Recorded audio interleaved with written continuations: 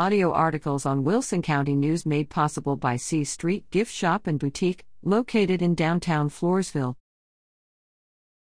Sutherland Springs crash kills 1, injures 2.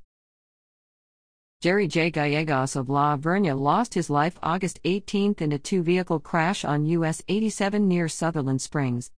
Gallegos, 34, was driving a 2016 Toyota Tundra towing a trailer north from Sutherland Springs on US 87, near FM 539, just before 10 a.m. Wednesday when the accident occurred.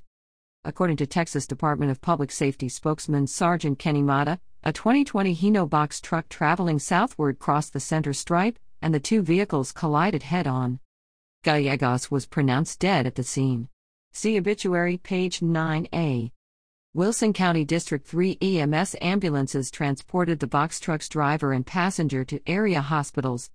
The driver was taken to the San Antonio Military Medical Center with critical injuries. The passenger was taken to Connolly Memorial Medical Center in Floresville with injuries and was treated and released.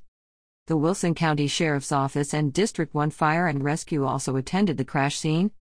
Reader at WCNonline.com.